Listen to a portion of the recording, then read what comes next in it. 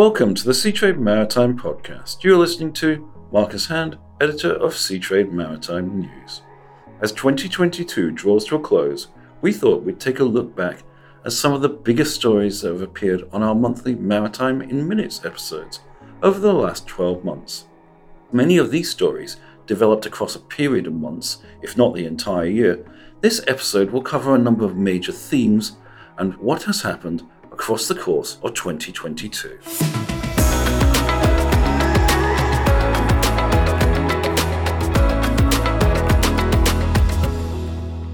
Casting our minds back to January, and the idea that the tanker market would be enjoying days in the sun just a few months later did seem rather optimistic. In the January episode of Maritime in Minutes, I noted 2021 had been frankly horrible for the tanker sector, but did pick up on what turned out to be a remarkably prescient forecast by brokers Gibson's. This is what they had to say. The geopolitical black swan event this year could supercharge the moribund tanker market.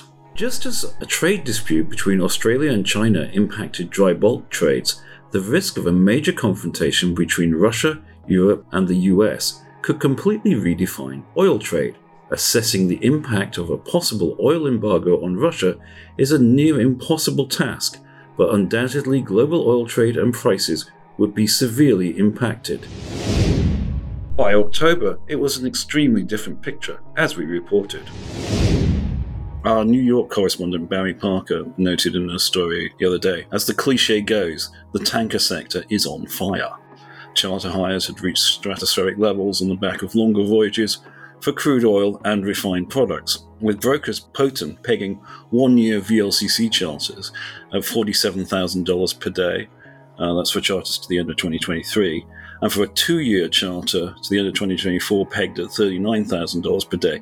It's pretty easy to see what Barry's referring to here. Those are really nice earnings if you're looking at that sort of length of period.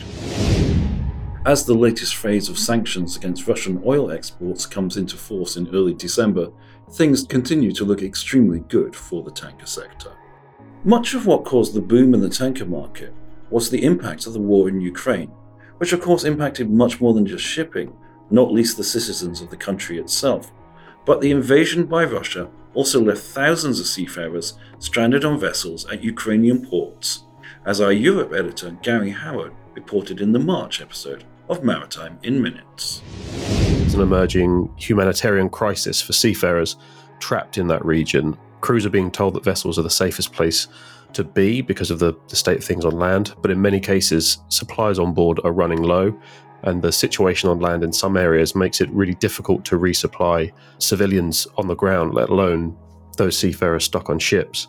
There are various charities and organisations working to resolve this incredibly difficult situation. We have seen, where possible, seafarers being evacuated from their ships and out of Ukraine, and we even have a video of one such operation up on the site.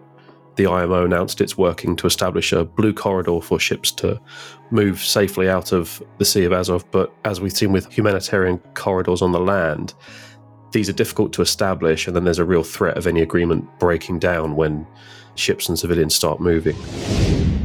Over the coming months, seafarers would gradually be evacuated from stranded vessels. However, a blockade of Ukrainian ports quickly started to have serious impact on global food markets and prices, as the country is a major exporter of wheat and grain.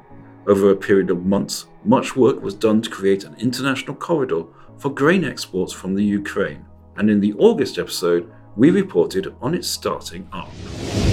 The first great shipment of grain from the port of Odessa in Ukraine since the Russian invasion back in March.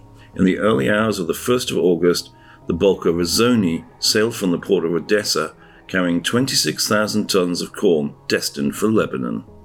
Following agreement between Ukraine, Russia, and the UN under the Black Sea Grain Initiative, coordinates have been established to create a humanitarian maritime corridor. The corridor took off quickly, and by 5th August, we reported 3 more vessels leaving Ukraine ports and 1 more arriving. The humanitarian corridor has continued to provide a vital lifeline for grain exports, if on occasion it has been threatened with closure. Meanwhile, the war continues to have other impacts on shipping, such as the growing dark fleet of tankers aimed at busting sanctions against Russian oil exports.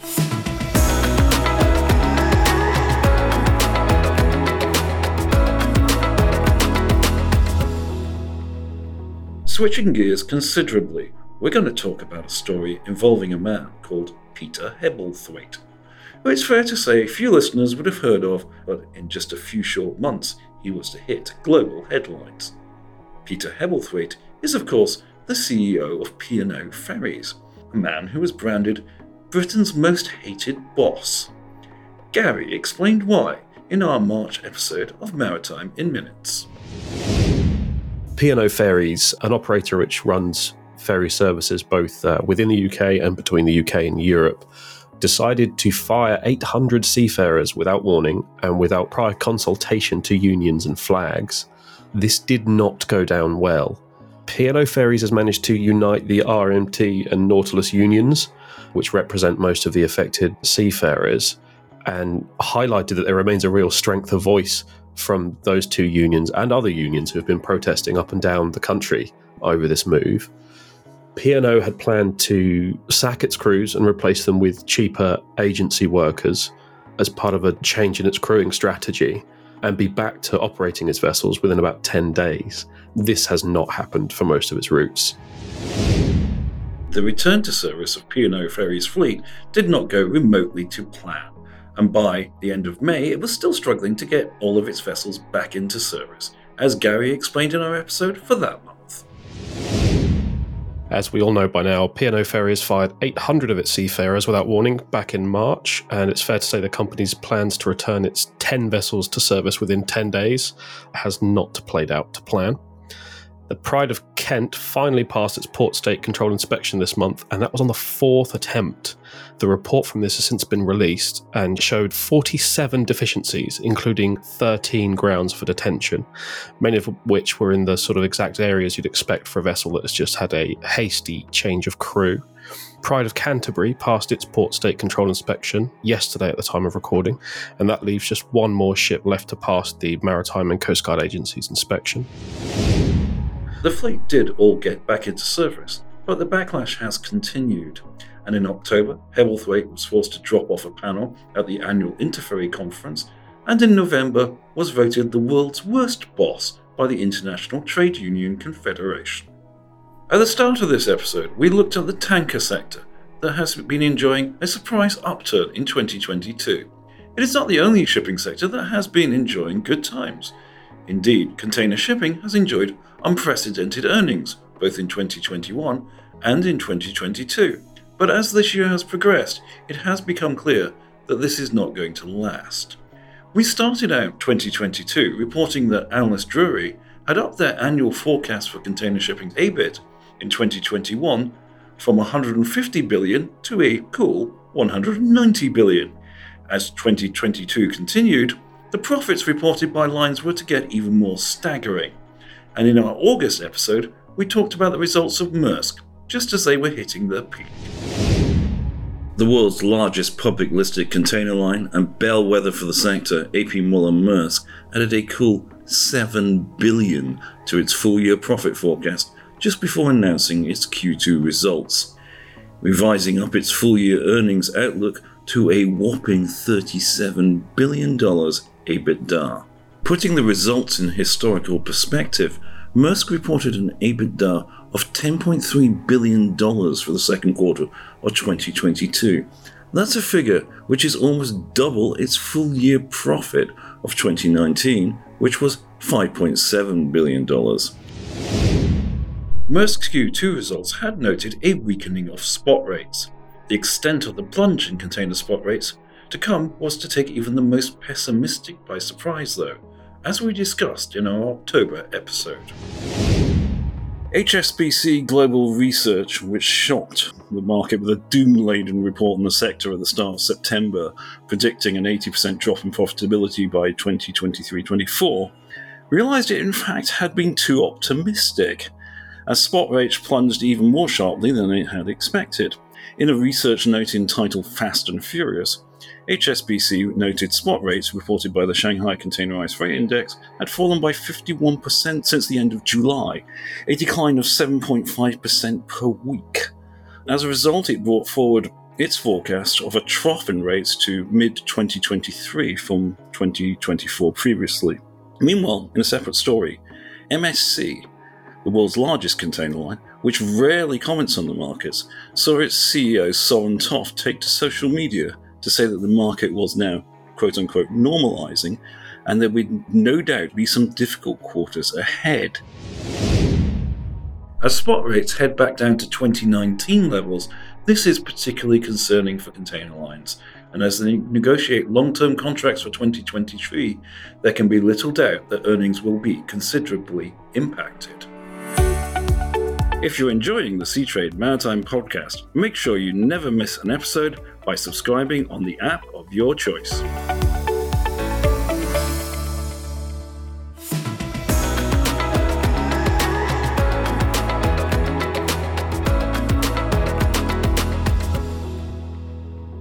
It's hard to talk about 2022 without mentioning decarbonisation and emissions. The industry's ambitions, regulation and IMO targets have gone well beyond their traditional realms of the trade press like ourselves at Seatrade Maritime News. Watching the mainstream press trying to cover week-long bureaucratic meetings at the lumbering beast that is the IMO is not something I ever expected to see. While the focus has more often than not been on regulation, it is the moves the industry itself is taking in terms of investing in alternative fuels that are the single most concrete actions. Over the last year, we've seen growing traction around ammonia and methanol as a marine fuel, the latter attracting significant ship orders. However, while ships are on order, the availability of green fuels is another matter. In July, Gary covered an interesting story on the potential source of cheap, sustainable methanol. It's a little maritime adjacent, but it could be something that we come to rely on in the coming decades.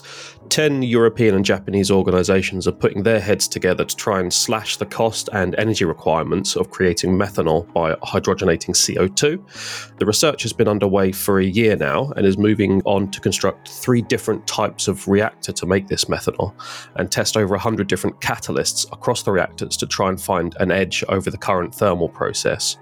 The research is very much focused on those catalysts, and who knows, this could prove a crucial step in securing the volumes of renewable methanol that parts of our industry and other industries will need to reach decarbonisation targets in the future. You can learn more about methanol as a green fuel in a September In Focus episode of the Seatrade Maritime podcast, where we talk to Chris Chatterton of the Methanol Institute. Amid all the talk on regulation and targets, the most significant change is the coming into force of the IMO's EEXI and CII regulations, the latter for carbon intensity proving particularly controversial. These were covered in depth by our correspondent Paul Bartlett in the November In Focus episode, and as Paul commented, the pressure is already on, however, as ship owners and operators should have drawn up new Ship Energy Efficiency Management Plans, SEEMP, by the end of this year.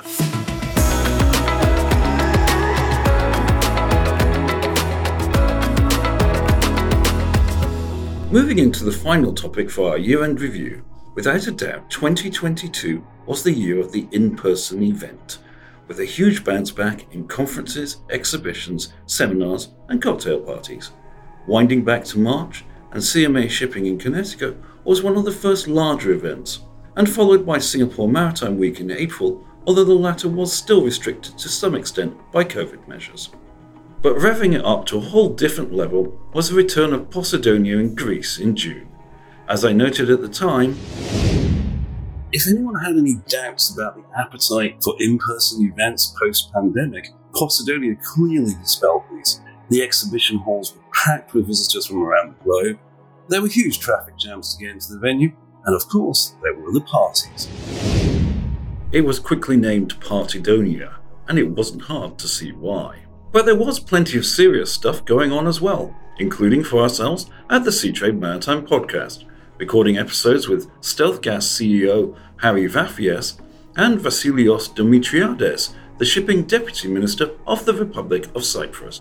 Then September saw the massive SMM event in Hamburg back on the calendar. Gary attended this event and commented. But yes, SMM. Now, in formal markets, we're ourselves ultimately an events company, so it was great to see the industry back out in force in Hamburg. I've heard many comments both at the show and at a few meetings and events since discussing just how well attended the show was, and there were even some kind words about the Global Maritime Environmental Congress, or GMEC for short, which was a one-day conference program organised by yours truly in partnership with SMM hosts Hamburg Messe.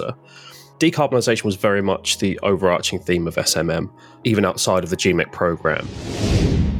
In terms of content, Gary summed up the whole event in a piece entitled Drowning in Decarbonisation.